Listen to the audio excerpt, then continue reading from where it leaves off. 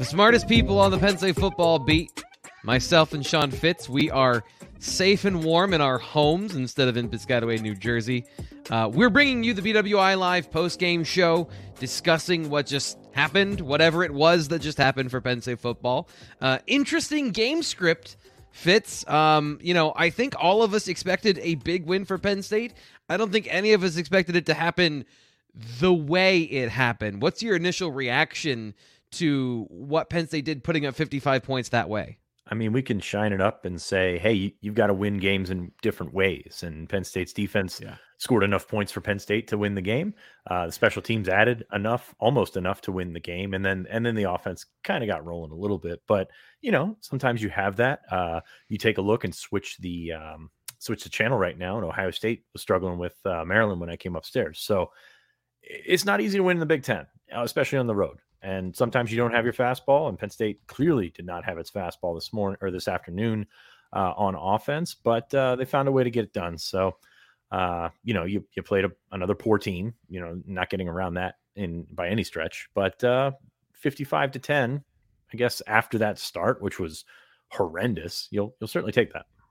Yeah, this was, and maybe for a lot of different reasons that we can get into a little bit later in the show, but this was one of the flatter performances I've seen from Penn State. They didn't look sharp on offense. I'm struggling to remember all the incidents. I think there were some false starts on special teams. Barney Moore did not have a great game, although the redemption was phenomenal. But just generally, outside of some big plays, it was a very sloppy game.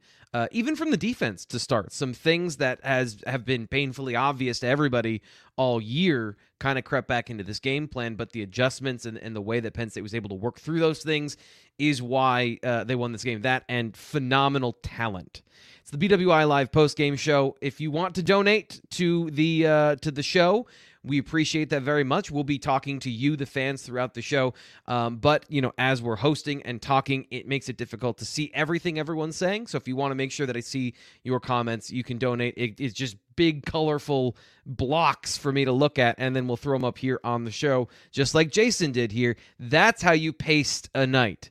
So very happy about the win. He's got the is that a Jersey flex too? Like that looks like a very New Jersey bicep for some reason. So a little bit of I don't know what that means. But anyway, if you want to donate to the channel and you want to get on the show, we're going to be talking to you guys tonight. What is your big takeaway from the beginning part of the game and another offensive kind of performance that was not exactly cohesive? Concern, not concern, where do you land at this point in the season given Penn State's opponents and kind of the way things have gone? I mean, we're 11 games in, so concern kind of flies out the window when you talk about one regular season game left, a very important regular season game, left against Michigan State, who's been all over the map. Of course, blew a big lead today against Indiana. But that game is always tough for Penn State, so you can't expect to walk over them like you did over the last 3 weeks. I think really my takeaway, when you can run out of this, like when you can struggle and just do everything wrong, be as flat as can be, Nick Singleton gets the fumble. Penn State sort of essentially bailed out by an offsides on the punt that was a fumble. Just everything, sort of the Murphy's Law, just everything going wrong. But you can run out of that. Kaytron Allen, 11 carries, 117 yards and a touchdown. He's strong. Nick Singleton, 9 carries, 62 yards. Nothing spectacular, but had a 26-yard run thrown in there. And then Sean Clifford, when you needed him to run, he kind of got the wheels on that touchdown run. The QB dive right up the middle essentially was pretty interesting. But they were able to run out of it. Last year they couldn't have done that. Yeah, sorry. That is it. I was just thinking about Sean Clifford getting that 14-yard touchdown run. That is the golf swing. I've heard golfers talk about, like, when you're bad at golf and you hit that one really good shot. That's what keeps you coming back, and that's what keeps the offensive coordinator and everyone calling Sean Clifford run plays at the goal line, because every once in a while it works perfectly and you get an easy walk-in touchdown.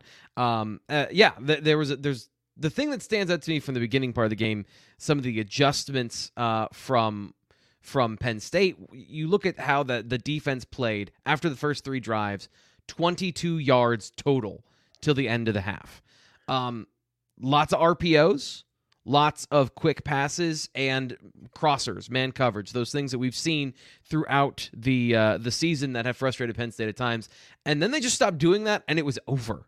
Yeah. Gavin Wimsatt couldn't read the defense, and pressure caused a lot of different problems. But the adjustment there I thought was smart, and it was kind of one of those, do you need to be running press man coverage against Rutgers? I feel like there's a couple different ways you can win. So they went away from it pretty quickly and were able to adjust in the first half to get where they needed to go. Manny kind of went mad sorcerer on him. Just some of those, like the Abdul Carter sack. You watch the rest of the defensive line. Zane Durant's coming around the left side on a stunt. Chop Robinson's going in, and it's just so much motion around, and just really just screwing with the quarterback's head. Wimsatt didn't have a chance. I mean, he was not accurate to begin with. He threw a couple nice balls on those crossers that you mentioned, but you need time for that. And once Penn State once Penn State found the formula to sort of mess around, to roll up coverages, to go back into that zone. I mean, there was a third down where Daquan Hardy looked like he was coming off the edge. He drops right into the flat, and all of a sudden your first read's gone. As a young quarterback, you're screwed at that point. So that's really what Manny was doing. The talent gap was just huge. Penn State overwhelmed Rutgers through the last three quarters on that offense, or on that defensive line, and that's the performance that we expected. I came out the other day and said they're going to pitch a shutout, which made me look really stupid just a couple minutes into the game, because Penn State could not do anything right. But they got to 10 pretty quickly, and they stayed on 10 just because Penn State was so overwhelming. Yeah, it was. I think Rutgers came out firing, and they had a good plan. But the problem, and you point out the obvious flaw, is that plan only works if you can sustain it. And they could not sustain it once Penn State adjusted to the plan, both offensively and defensively. And, when I was talking to some of the Rutgers people earlier in the week, they said, like, how do you keep this game close into the third quarter? Well, you need to get some turnovers. You need to control the football. You need to be methodical. You need to have Penn State make some mistakes. They got the game script they wanted for the first quarter and some change. And then, the mistakes started piling on. And with that in mind, Kevin says to play flat and bad and win by 45. I'll take it. In recent years, Penn State would have lost this type of game. A win is a win. And I think, Fitz, you put that perfectly, saying the talent gap and just the attrition of Penn State being so much better. You can run out of those problems that you were talking about earlier. Yeah, it's the depth that just pulls away, and that's what Michigan did to Rutgers, and Penn State did it a little bit quicker. I mean, you're sitting there at halftime, 28-10, and you're like, as a Penn State fan, furious because nothing went right, and you're still up 18. So that's a pretty good thing, and it's not, it's not an FCS team or anything like that. But it's. I disagree with the fact that, or with the comment about they would have lost this game in years past. They were just so overwhelming. I mean, you can't pull up Illinois 2021 and say that this is something that happened like that. It's just it's not really something that's in that DNA. I think that's a little bit overblown. But when the bounces are going against you and and everything's still coming up right, you're just significantly better than them, deeper than them, faster than them a little bit. I mean, that Rutgers defense was playing pretty well. And then all of a sudden you just can't. I mean, it's like you're trying to hold up the pillar by yourself, and you just can't after a while. Chuck makes a good point here, but I think that this is an interesting conversation to have, and something we talked about on the BWI message board earlier this week. Great reason to sign up for $10. You could have conversations in depth and longer than here, where we're only here for an hour. We talk to the message board members on a regular basis. Chuck says both Michigan and Ohio State are beat up. Now would be the time to play both of them. Crazy they'll play each other with key players hurt. Chuck, Penn State doesn't have an offensive tackle that started the season. They're playing a true freshman left tackle, which for the first time this year did come back and was a factor early in the game. The pressure and the blitzing from Rutgers, who just, I think they just put the game plan for 2021 into a file folder and then brought it out again this year to play Sean Clifford, because he actually played this week instead of having the flu like he did last season, because it was all stack the box, pressure, man coverage, and make him beat you. And with the banged up Penn State offensive line, before they got things going, they punted the ball 5 times in 6 drives, and they fumbled the other time. So it's not just those two teams that are banged up. Penn State has some serious holes, and that was a part of the story today as well. Let's talk about that, though. Parker Washington did not play today. I know there have been a lot of rumors. What did you hear early in the week, and kind of what were the things leading up into this game? Yeah, we posted some stuff on our message board late this week at Blue White Illustrated. I don't expect to see him the rest of the season. We're waiting for Franklin's comments to see if he's going to come out and say it, but he was injured and he's out. Penn State tried to go get around that. It's so tough. Parker does so many things, and Yeah. I won't attribute Penn State's slow start to how to not having Parker Washington, but Tinsley, Wallace, a little bit of Keandre Lambert-Smith. You basically were trying to work through it with 12 personnel, which throwing Theo out there, that you've got worse ways to combat that. But you're finding yourself in a situation where you don't have the go-to guy. Tinsley's been fine, been good. But Parker just gives you a little bit something different, makes some of those catches, those tough catches. Also as a punt returner, that Yep. can't be overstated. How much they'll probably miss him as a punt returner. So you've got to find different avenues, and Penn State kind of struggled to do that early on. Again, not saying that this slow start was on account of Parker Washington, but at the same time, I mean, there was obvious times where they missed him. Yeah, and it has a knock-on effect, right? So you lose Parker Washington in the slot, and I have to go back and look because I wasn't looking specifically play-by-play how they replaced him, but what they did before is Mitchell Tinsley moves into the slot, and then you got Keandre Lambert-Smith, and you've got Harrison Wallace out there, so you have less threats on the perimeter. And Penn State's, all of their dangerous weapons are in the slot. So then when 100% of them are on the interior with those two tight ends and with Tinsley, it does condense the field a little bit, and it does kind of change some things that maybe you want to do.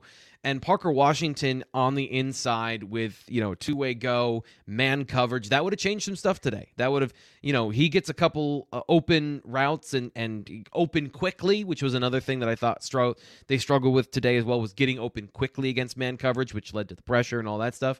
I mean, it could change some things, but again, you talk about the ability to then adjust, overcome, the defense, all that stuff. We got to put down the offense for a second because we got to talk about Abdul Carter. The second time in 2 weeks that he took over a game Fitz. I mean, are we seeing the beginning of a superstar? Yeah, I think so. I mean, Yeah. You don't want to throw too much at a freshman, but man, he's everywhere. And I know it helps when you're playing Rutgers. It helps when you're playing Maryland, but he's done this against some pretty good teams as well. So yeah, I think so. I mean, I hate having the conversation about is he better than Micah as a freshman, but he probably is. I mean, he's just more consistent, at least I would say.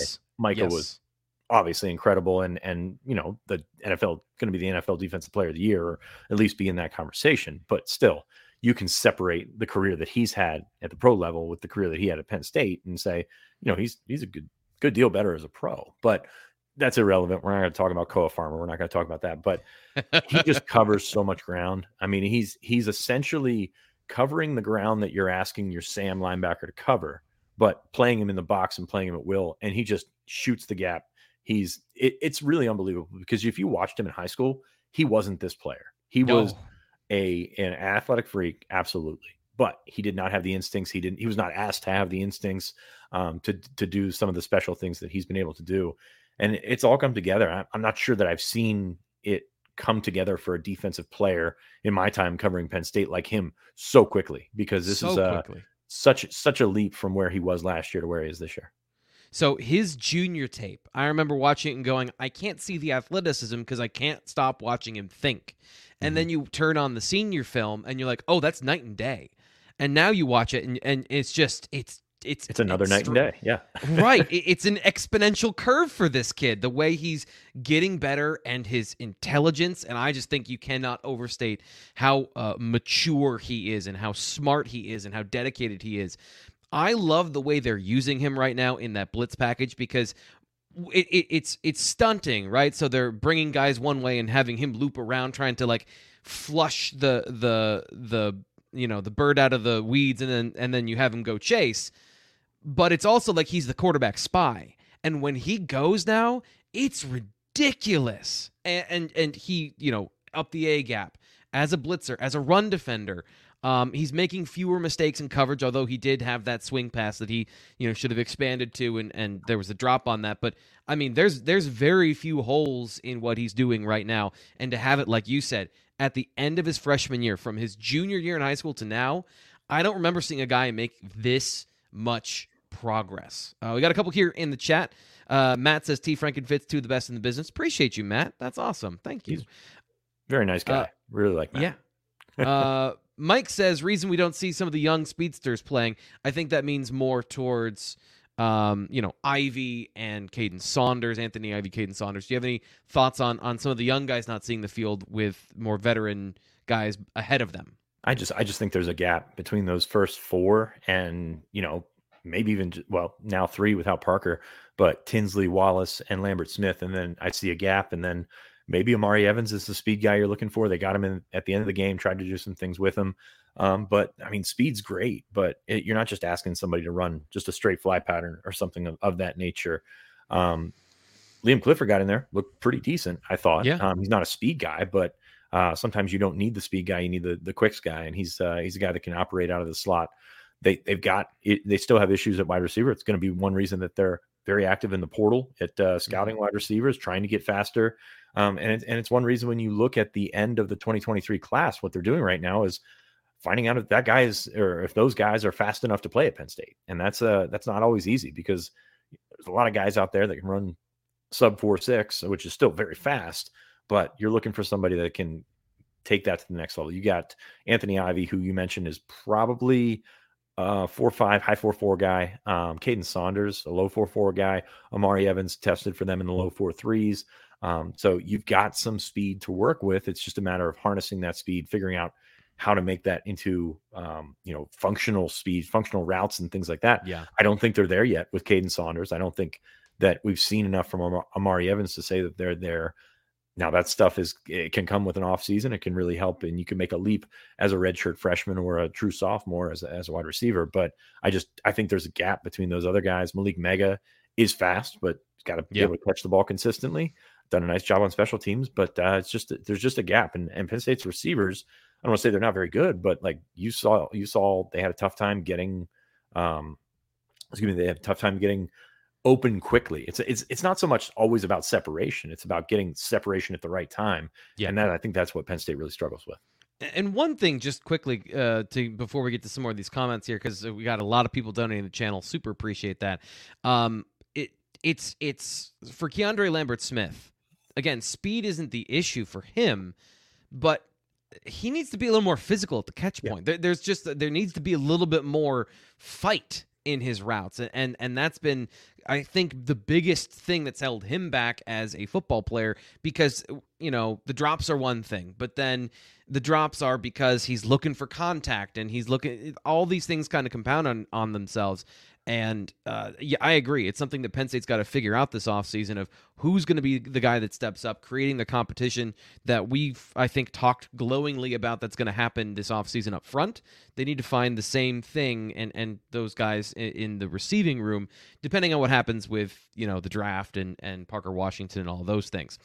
Eli says Carter's really making that 11 jersey proud, considering who came before him, who wore that number. I've had this conversation of, people have asked me, and we've had this discussion of, is he Micah Parsons? And I was like, I've never seen anyone as physically strong and violent and explosive as Parsons. And I keep saying, like, maybe 95th percentile for Carter, and he keeps pushing that a little bit higher each game. It's just crazy. He's also 6'3", 235, which, that as a freshman, he's going to continue to, he's probably going to play at 245 maybe next year, but he's got the athleticism to keep going. So I think that's something. Sometimes when you step in, you maybe aren't as physically developed as some of your peers, but you can still step in with the talent, the athleticism, all that stuff. He's already got the size, and that's what's scary, is he can grow into that linebacker. And how big was Parsons? What's that? How big was he his freshman year? How big was Parsons his freshman year? I think he was 235 as well, but Abdul's just a little bit longer, which is crazy, because Micah, had that ridiculous defensive end body, but so does Abdul. I mean, this is a guy that a year ago they were talking about potentially being one of their edge rushers and being a defensive end. But if you can stick a guy out there at that size, and he retains that athleticism and can find the football, all of a sudden your defense gets a little bit bigger at the second level, and that you're in a really good spot then. Yeah, and he essentially operated as a pass rusher in today's game, where in the second quarter, when they needed something, he was all over the place. Nittany 96 says Abdul Carter is ridiculous. Announcers basically said he's NFL bound in 2 years. Enjoy it while it lasts, Nits fans. I think that's also really obviously true. Yeah, It's hard to... 2 more years after this one. We'll throw that one in there. So let's get him for a little bit before we can cast him off to the NFL. 2 years and 2 games at this point. Brian Baccaro says, eating a little bit of crow today. The UM and OSU games were eye-opening. That said, makes those losses hurt even more. Has PSU ever had 2 running backs on the same field like they have now? So fun. Do you have a comparison? Because I know Miles Sanders and Saquon Barkley were on the same team, but they didn't really see the field at the same time like these guys have. Nah, you got to go back to the 90s for that. Penn State's had some really great backs, but with Saquon, you kind of leaned on Saquon, as you should have, and Miles got a little bit of time, but to go essentially, now they're not going series to series, but for essentially 1-to-1, I mean, this is pretty remarkable. I think the stat was both freshman running backs had over 700 yards, which is the first time, I think, in maybe Big Ten history or something like that. Penn State put out a load of stats today because there were so many stats, but it's special, man. Like it's really different, really complementary styles. And, Nick Singleton was not going today. He lost that fumble early, and Katron Allen picks up and goes with it. And we've seen vice versa throughout the season. So that's pretty cool that they're able to adjust, and credit to Penn State's coaches, because they've talked about the hot hand for years. Yeah. And I think we're finally seeing it. Yeah, for sure. That is a great point, that we keep trying to say Katron Allen needs to be the starter, Nick Singleton needs to be the starter, and it goes week to week of which guy is good, and that's literally describing the hot hand. And today, Katron Allen, the runner, and Nicholas Singleton, the kick returner, had a massive impact on this game. And talk about athletic freaks of just... Every time he runs and he's in the open field, you're like, why can't we do this more often? Like, fan or not, I just want to see that dude run 100 yards all the time. Yeah, untouched too. And it's just, everything just opened up. And there was a couple of those, but everything just opened up, and it was really cool. And you don't see too many of those. And you've got Jair Brown running 70 yards for a touchdown. You've got Kobe King, the ball bouncing up to him, returning for a touchdown. Even Johnny Dixon should have had a pick 6, but that one got called back. So, like I said, Penn State very obviously without its fastball on offense today, but they were able to overcome, and they were able to sort of work around that. And I don't want to say that that's the mark of a good team, but they were able to sort of just improvise. And Clifford ended up 17 of 26 for 157 yards and a touchdown. Nothing outstanding, but I think they had 70 some yards in the first quarter. They ended up with 436 total. You got Drew Aller, a bunch of decent snaps. It was funny to watch the reaction, after the first 2 running plays, where Katron Allen just said, I'll just do this myself.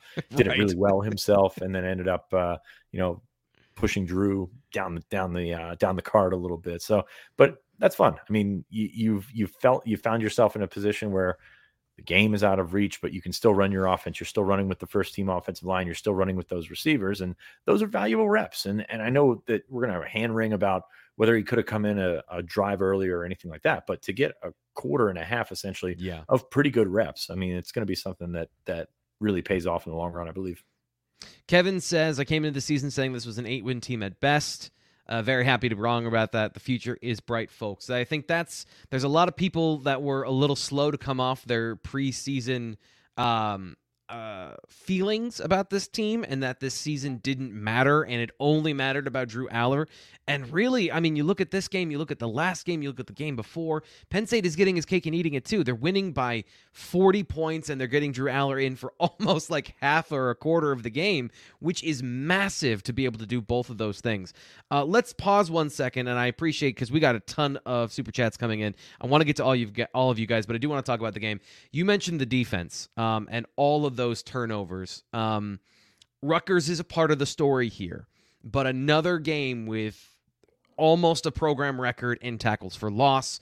The turnovers, the big defensive plays are coming, bubbling to the surface here.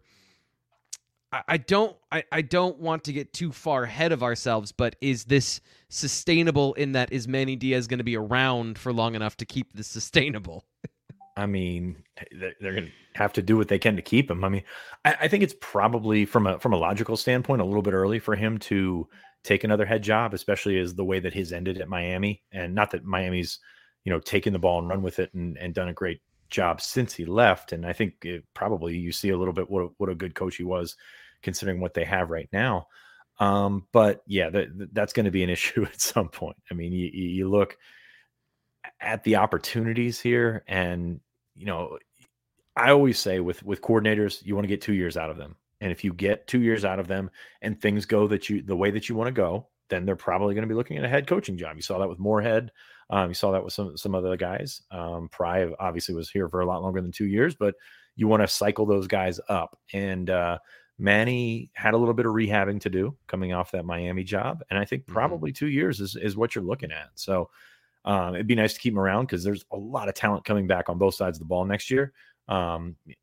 We'll see if that happens, but I'm enjoying it for now. It's exciting. It's different. They take some risks. They have obviously gotten beaten a couple of times, a couple of slants today, those drags that you mentioned and things like that. But it's really, really fun to watch his defense be aggressive. And I think it's something that you can maybe parlay into recruiting this offseason is, hey, come play in this defense. It's fun. Even if he's not here in 2 years, that's something that they want to build off of. You saw that when Joe was here, when Joe Moorhead was here, James Franklin wanted to run his offense after he left from Mississippi State, or at least elements of his offense after he left from Mississippi State. He's seeing the success this defense is having and saying, this is something I want to attach myself to. Yeah, and this is actually my next question was going to be this about recruiting, is that does stuffing the stat sheet help you with high school recruits and saying, hey, listen, we really like your potential and look at what our guys are doing in this defense. If you're I don't know, let me just throw something random out there, like a top 50 cornerback in America, and you're watching Kalen King and Johnny Dixon and Joey Porter Jr. do this, and you see all the PBUs and you see all that stuff.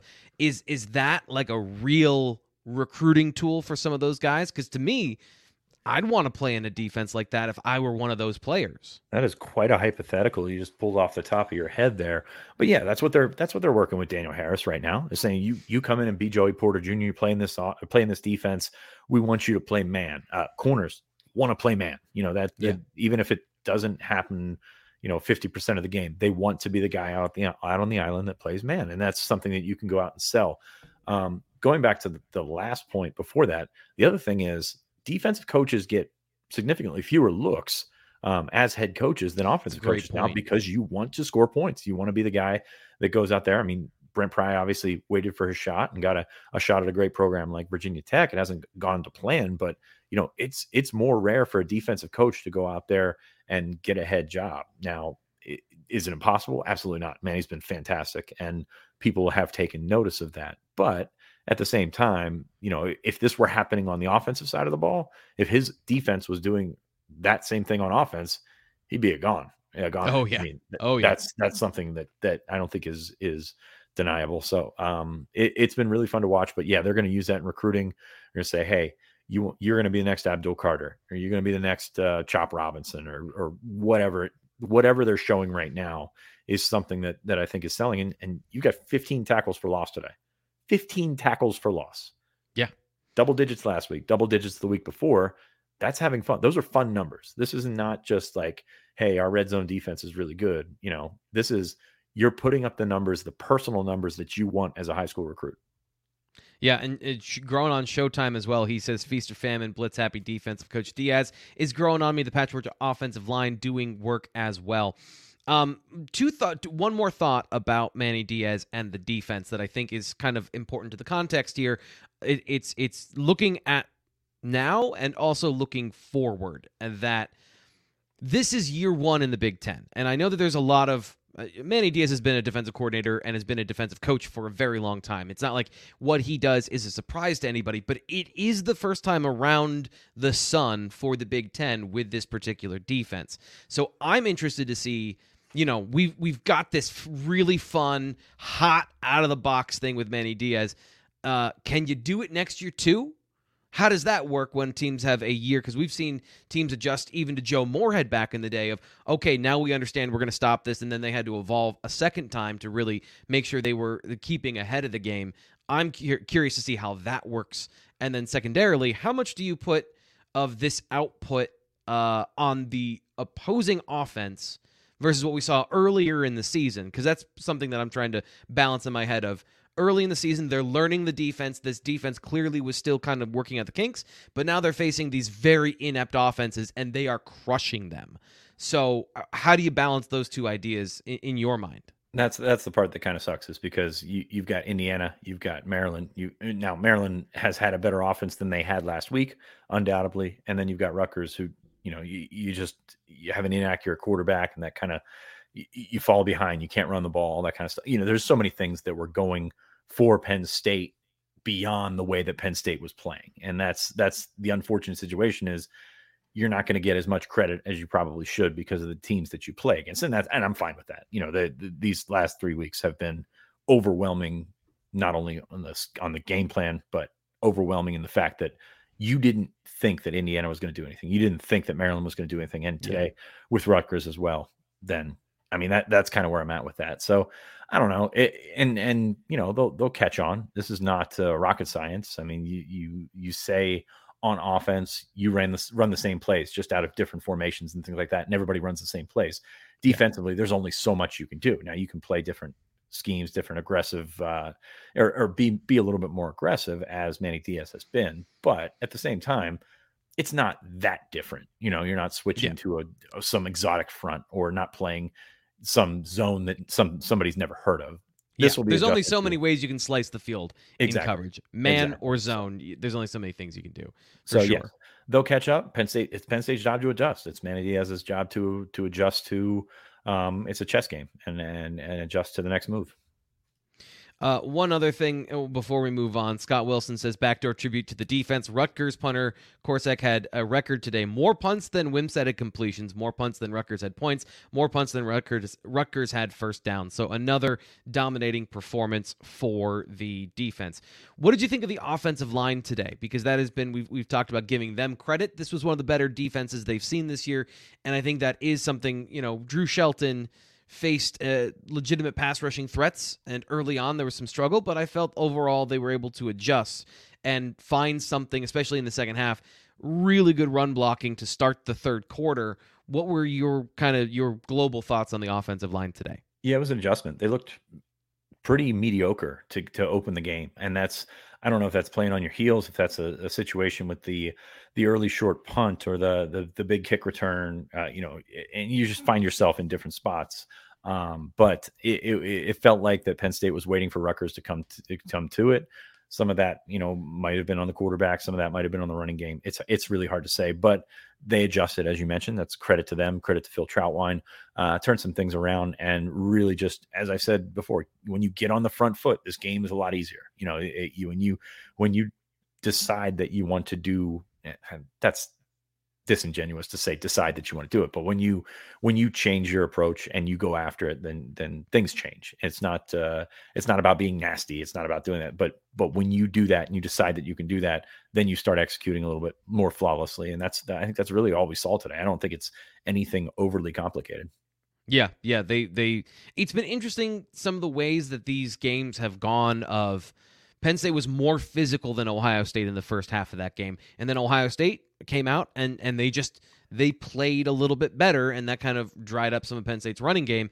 And then you saw in other games, Penn State has thoroughly dominated the other team and is the more physical of the two. Rutgers came out and they wanted to, they were executing. They were on, as you said, on the front of their foot. Penn State, once the game got going, that leveled out. And that's kind of one of those things where the margin is so thin and you have to have like two or three. I sometimes think if you're a team that's completely outmatched, you have to have a second whole game plan for the second half. I always thought when you were going up against Bill Belichick, you had to have a second secret game plan because Tom Brady was going to digest it in the first half and then it was over in the second. And they were probably recording your practice anyway. Jason says, DJ Dozier and Blair Thomas in late 80s. Let's get back to being RBU. Two guys. Is that two guys that were on the same team? That predates my Penn State football knowledge there, Fitz. Is that going back to our conversation about two guys on the same team like Allen and Singleton? Yeah, Yeah, they had some pretty good back. They just an assembly line through the 80s and 90s. So I mean, I think I saw people mentioning Kajana Carter, Mike Archie, Stephen Pitts was on that team. I mean, just really, really good backs. And it's a different game now. But at the same time, when you can roll those guys through and really not miss a beat, or give yourself time to adjust to which back fits what we're trying to do in this game, because sometimes you don't know that until midway through the first quarter, second quarter, and then all of a sudden you find it and you feel it out and you go with it. So I mean, that's pretty cool. I see there's a big conversation that has shifted to the history, but it's pretty crazy. And I'm seeing some things in here. South Florida kind of makes sense with Manny Diaz, but again, it's quite a turnaround. I mean, he did not leave University of Miami with great standing. I'll say that. I mean, his reputation is what it is, but it's so tough. And I think when you're a defensive coach, it might take a little bit more, maybe an extra year in the rehab for that to get going. And can he be a head coach? Absolutely, he can be a head coach. Yeah. But I think that for a defensive coach, it's a little bit more difficult. Yeah, and he has, this is no disrespect whatsoever to Brent Pry, but Manny Diaz had a higher profile as a coach and got that Miami job at Penn State. This is a springboard position for him, not to go to South Florida, but to go to another quality, Power 5 school if he wants to. But as you point out, it'll take a little bit more time. We're the BWI Live postgame show. I'm your host, Thomas Frank Carr. We're talking about this blowout win, 55-10 over Rutgers. And not to belabor the point of this game, talking about a bunch of other stuff, including historical Penn State running back. So I apologize for not bringing too much to that conversation as somebody who, despite having gray hair on my head, doesn't know the Blair Thomas Kajana Carter conversation. But if you could do one thing to help me out, I would greatly appreciate it. That is like the video. We've got thousands of people here on the video. We definitely do. Don't check the numbers. But we only have 50-some likes. So if you like the video, that helps out defeat the almighty algorithm, and it gets this show and our information out to the masses. And you can say that you were a part of that. Fitz, anything from this game that stands out to you in terms of takeaways that aren't just Rutgers is bad, but a turning point? Last week, to me, Abdul Carter, that was the coming out game. This solidifies that's now a thing. Yeah. Johnny Dixon, anybody else maybe that you saw play today that the light came on for them, or that you think has momentum going into the final game of the season? I think Kobe King's playing pretty well right now. He's doing some nice things. KJ Winston, the freshman safety, and to a lesser extent Cam Miller, but KJ Winston can hit. He's going to use an offseason to get bigger, stronger, faster, and compete for one of those safety jobs next year, I think, as a true sophomore. So I'm excited to see him. Dom DeLuca keeps popping up. That's always fun to watch. And he's just around the ball. He had a nice sack today, plays special teams, does some great things. So a bunch of young guys stepped up. I mean, they got a ton of guys into the game today. Of course, with the travel roster, it limits how many guys you can actually send. But at the same time, I'm looking at Penn State's defensive stats right now, and it goes probably about 25 deep in terms of tackles and things like that. So that's been cool to see. Marquise Wilson came up, made a big play. Second week in a row, they've called on him without Joey Porter. Side note, James Franklin did not address Parker Washington in the postgame. I'm getting texts right now from Nate about that. It's apparently going to be addressed on Tuesday for those looking for an official update on Parker Washington. But going back to that defense side of the ball, they played a lot of guys. Zane Durant was active once again. Zariah Fisher got back in the game, which I'm going to yell to the mountaintops that it's cool every time he gets in the game for a guy that should have been out for the season. So you just look at the younger guys and they're starting to get out there and they're starting to play them. Still looking for more of that on the offensive side of the ball, specifically at receiver. We saw Khalil Dinkins, the tight end, had a catch. Liam Clifford, I mentioned a little bit earlier, but still waiting for a little bit more pop from those younger guys outside of the running back. I'm a little surprised by Khalil Dinkins. He just seemed like a guy, he never played tight end in high school, and he's another guy that's turned around more quickly than I expected in terms of being able to contribute and play, and even just getting to the size necessary to get on the football field. That's a really impressive thing as well. We haven't talked about Drew Aller yet today. What would you think about how Drew played in the 20-plus minutes that he was on the football field? I think, and this is probably not what we're going for at all. But to see him out there taking hits, I know people are going to be like, he should not be running around. He's a 5-star quarterback. Yeah. Stay in the pocket, throw the ball away, slide, whatever. It's really good for a freshman to come in and take hits. And I don't think he put himself in a situation where he could potentially get hurt from one of those hits, but it's going to be something that benefits him. And I know people don't want to see it. I'm sure James Franklin did not want to see him scrambling and then taking on somebody headfirst with a shoulder or something like that.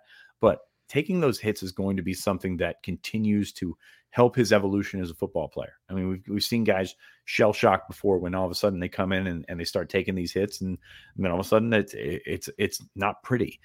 So I think that's going to help. 5 of 10 for 42 is not going to move the needle. But it was quality reps for him. And maybe he's got to have some sort of lack of success to help his progress. And I don't think he was overly sharp today, threw a couple nice balls, but at the same time shows you that he still has a ways to go as a quarterback prospect.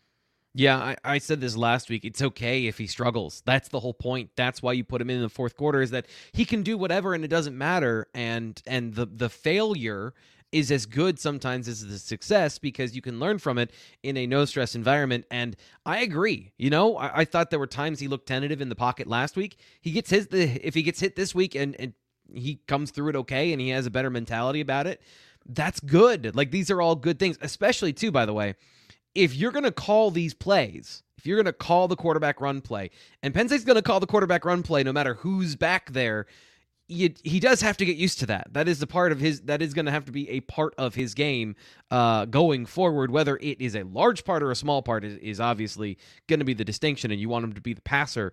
But this offense has never given up the quarterback run option, even if it hasn't been prevalent so far this year. Going back to the defense, and I agree with you, by the way, about Drew and some of the accuracy stuff today. I'm interested to see how, if he plays next week, that defense for Michigan State is one of the worst I've seen consistently over 2 years of busting coverages. So if Penn State doesn't throw the ball well next week, I'm going to have some questions about this offense. Obviously, the receivers are a part of that. Going back to the defense, something that I think is worth talking about is Curtis Jacobs coming back, playing well, but also Penn State going back to having 3 linebackers on the field. And we kind of just accepted it in the middle of the season, but that is a big departure for Manny Diaz. Putting Carter over at the Sam and playing 3 true linebackers for a good portion of the game. I don't want fans to expect that that's going to be the norm. I think that story still has to evolve. This is the first season with the body types and the adjusting to what Manny Diaz wants to do. So you mentioned KJ Winston, Tyrese Mills, some of the freshmen that are coming in this class. Are those guys going to be in the conversation to go to that Sam linebacker position? Tony Rojas is a freak athlete. Is he going to be? I'm fascinated to watch how that happens this offseason. Do you have any thoughts on the most controversial linebacker spot for Penn State this year? I mean, Mills was already there when he got hurt, so he's going to be there. And I never really viewed him as a true safety anyway, so he'll be there. Dom DeLuca, you can't forget about Dom DeLuca. He's done everything that you've asked of him, and he's done a pretty good job. We'll see what happens with Jacobs, but I think I would lean more Jalen Reed than KJ Winston personally, because Jalen Reed has played that position. He was a rover in high school. I mean, he was not asked to play in a structured defense or anything like that, but he was essentially a linebacker, a safety, a defense, whatever you needed him to be. No, that's a great point. And Sam is a spot that, he's been tripped up by coverage at times this year. So I think that's a natural fit for him, a little bit more natural than KJ Winston, who could play that position as well. We'll see what happens with some of those other safeties, but I think they've got bodies to do it. Tony Rojas is about 190 pounds right now, so he's going to have to come in early and get going, but I think he'll have an opportunity. The kid's a really, really good player. Ryan Snyder was just down there last night. I think he scored 5 touchdowns and had 5 sacks and just really did a bit of everything. So would not doubt if he's one of those guys that you could see playing, whether it be at a linebacker spot or one of those guys that plays on special teams in 12 games. He's a guy that is a really, really good football player, really natural football player. It's just going to be about size with him. I think he's athletic enough. He can really attack from different angles and things like that. So I'm excited. He's one of the guys I'm most excited about in the class for good reason. But yeah, I think you're going to have options there. It's just a matter of filling that out and seeing which direction that you can go, especially those other linebacker spots. Do you have to move DeLuca down to Will? You've got so many questions about the way to handle the personnel in that group, which is it's not a deep group. It's not a group that's heavy in numbers. Yeah, and by the way, don't forget about King Mack, because I got a man crush on him in this class. I think he could play 6 positions on defense because he's so good. Gary says, good win today, guys. Happy Thanksgiving to you both. We are. Appreciate that, Gary. Happy Thanksgiving to you as well. And that's a great segue, Fitz, to look ahead, not just at next week, but what I think people are really interested in is some of the conversations we just had about the offseason, the roster churn, and the bowl game. Where are you seeing Penn State in the bowl game landscape heading into a critical weekend wherever there's a lot of rivalry games, and Penn State's playing Michigan State next week? So 10-2 is easily within reach. Where do you see them landing in the bowl game landscape? Yeah, I think the chaos factor for Penn State is lower than most of the people that they're tracking right now. TCU got that win today, which if they lose, they're essentially out of the playoff race, and that opens some things up for Ohio State and Michigan. If they play a close game, maybe both of those teams get in there, and that would send Penn State to the Rose Bowl essentially. So there's so many moving pieces there where Penn State should be able to take care of business next week, but you can't say the same about a bunch of those schools that are in front of Penn State. You got the ACC, where it's essentially, I think, going to come down to North Carolina and Clemson. You've got conference championship games and things like that. So there's a lot, I think a lot of chaos ahead. You narrowly avoided some of that today. And unfortunately for Penn State, it went the wrong way for them. But, if you're 10-2, you're just going to keep inching up there and being in that top 10 in the college football playoff rankings. And, Citrus Bowl is still in play, but I think New Year's Six is certainly, certainly something that you can look at and say that's a realistic opportunity. I've got my Navy shirt on today. Navy had a big win. That doesn't really affect Penn State a ton, but if Penn State goes to the Cotton Bowl and plays the at-large group of 5, it's not going to be UCF because Navy took down UCF today. So that's my tribute. That's how I worked Navy into it this week. I was wondering. I was like, they're not going to play Navy, are they? Because that would be terrible. No, Navy's not going to go to a bowl this year, unfortunately. But that was a great win today. 17-14, did not complete a pass, 0 passing yards, and they still beat UCF, which is really, really cool to see. I think there's chaos left. That's college football. That's why we love college football. And I'm excited to see what happens. Just hopefully, from our standpoint, covering the team that we cover, just leave that chaos elsewhere. Right. Yeah. Let's make it clean so we don't have to readjust a lot of expectations and travel plans as we get closer to the holiday season. One thing you talk about, 0 passing yards and the end of the Illinois game. I hate watching run-oriented teams try to close out games. I hate late game situations with run games because Illinois had it. They had it in their hands, and they ran themselves out of the game. And I just find that to be so frustrating to watch from just a play perspective, and from a be bold, be aggressive, as James Franklin would say. I don't know.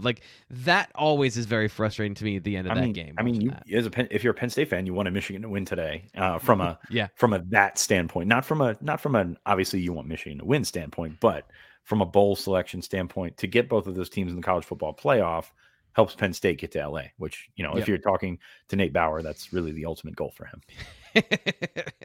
How does that work, though? 2 years in a row, because this is another thing that I think the perception of Michigan until these last 2 years has been pretty overrated, as far as a blue blood program that was pretty middling. Penn State was on the same level as that team. If they make it to the college football playoff 2 years in a row, is that detrimental to Penn State's race to catch up to them? Does NIL fix that? And how do you... I don't want to get into the break through the ceiling part, but if Michigan feels like they continue to gain momentum, how does Penn State catch up to teams that are in the college football playoff now, both of them? What's interesting with that is I think Penn State and Michigan are tighter than the results probably say that they are in terms of the NIL stuff. And I think it's very interesting because obviously Ohio State, even though Michigan won the conference last year, everybody's looking at Ohio State as the one that you have to knock off. From an NIL standpoint, I think Penn State and Michigan feel like they're in an equal footing. And that's not necessarily saying that they're in a good spot. I think they find themselves behind Ohio State, behind Michigan State, which is going to be really hard to stomach for both programs, but especially Michigan, Yeah. maybe even behind Nebraska, because Nebraska desperation is stinky, and that's really how that could come about. So you're looking at Penn State and Michigan as 4 and 5, 5 and 6 in NIL in the Big Ten. And they kind of find themselves in a situation where, do they feel like they have to do it? Some people do, some people don't. The program itself, the coaches themselves think they have to, but it's a matter of getting those dollars. And I think that's where they find themselves. So I'm not seeing Michigan, as great of a program as they are and as successful as they've been in the last couple of years, putting the distance between the rest of the Big Ten like they probably should be. Yeah. I guess that's the question, is that perception is that they are. And the reality, I don't know. I don't know where getting to the college football playoff twice and the outcome of some of those games has to be, factored in to getting to the show. Great, but what did you do when you get there? It feels like there is right now a separation, but it's 2 games we're talking about. It maybe even like 4 games total between the two that have swung in Michigan's favor over the last 2 seasons to put them in this position. It's a home and home series, essentially. Yes, that's what it's come down to. And Penn State, has beaten Michigan, but not as bad as Michigan has beaten Penn State when they have those home games. So I think that's really what it comes down to is the sort of the stigma coming off of with Penn State that they're that far behind on the field, whereas I don't think they're that far behind as a program.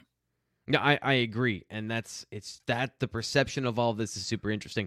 100th win for James Franklin today, and we got a time capsule from Scott Wilson when Joe Paterno won his 100th game in 1976. I was a Penn State sophomore. Chuck Fusino was the quarterback. Tuition was $3,755. Whew! I don't know where to go with that, but wow, those are some facts right there, man. Man, that tuition number still makes me jealous. I've been able to. Per class. I've been fortunate enough to pay off my student loans, but man, that would have been nice. Yeah, absolutely. I think that might be the capstone on the show, Fitz. Do you have anything else you want to talk about? Anything coming up from the game or coming Michigan State? A way too early preview? Anything like that? Not really. No. Penn State should be able to take care of business next week, but again, every time they play Michigan State, something crazy happens. It's the land grant trophy, so throw the records out. That's what we do. But no, a good performance by Penn State in the sense that it was so ugly that they were able to adjust, find a different way, and just sort of, strong arm Rutgers. I made the allusion last week that there was a situation where Penn State and Maryland could be deemed equals, but Penn State sort of just put their hand against Maryland's head as Maryland just tried to swing underneath of it, and it didn't work. And they could do that today. It really helps when you're recruiting against these schools, and no one likes to say the Penn State's recruiting head-to-head with Rutgers, Penn State's recruiting head-to-head with Maryland, but geographically, you do that. There are guys that have an opportunity to stay home, and that's appealing to them. So to go out there to win by 45 points, doesn't matter that there wasn't a style points game or anything like that, is something that's going to help your program. It's going to be something where you go in to the kid from South Jersey who maybe likes the idea of staying home and saying, yeah, that's great, but at the same time, we can beat this team by 45 on not on our best day. So I think that this is something that you can look at these last couple of weeks, can look at and say, reestablishing yourself as the dominant figure in the Northeast. Not that it went away or anything like that, but reestablishing yourself in your footprint. There was a quick the last 2 seasons, and it's like that's over now. And you look at the Big Ten standings, and I had not seen a full list of the Big Ten standings in a while, and my goodness, is the West terrible. But generally, the which I took away from that is there is a clear top 3. It's Ohio State, Michigan, Penn State, and then everybody else. And Penn State, once again, proved that that's who they are today. They blew out another team. They scored 30 or more points in every game this season except for 2. Don't ask me if it was about the offense today, because clearly it was not. But that'll do it today for the BWI live post-game show. I'm Thomas Frank Carshawn Fitz. Joining me today. Appreciate you, Fitz. Thanks so much for coming on. We will be back on Monday in some form or fashion for the live show. So we'll give you the full breakdown. I'll say this. A lot of stuff happened off screen with Rutgers and there's coverage. So something I'm digging into in the film study is why did Penn State not have more options downfield? BlueWhiteIllustrated.com for that. Fitz, quickly, your recap, your first impressions of the game. When's that come up? Should be soon. Started writing it. We had some time in the second half to get some stuff done. So that was nice. We actually wanted to start the post game show with about 14 minutes left in the game. Unfortunately, we couldn't do that, but we're here and we're glad that everybody stopped by and liked our video and subscribed to our social channels and such like that. We appreciate you guys. We'll be back on Monday, like I said, and don't forget BlueWhiteIllustrated.com for all the great stuff that we're going to have post-game. I'm Thomas Rankar. That's Sean Fitz. We'll talk to you later.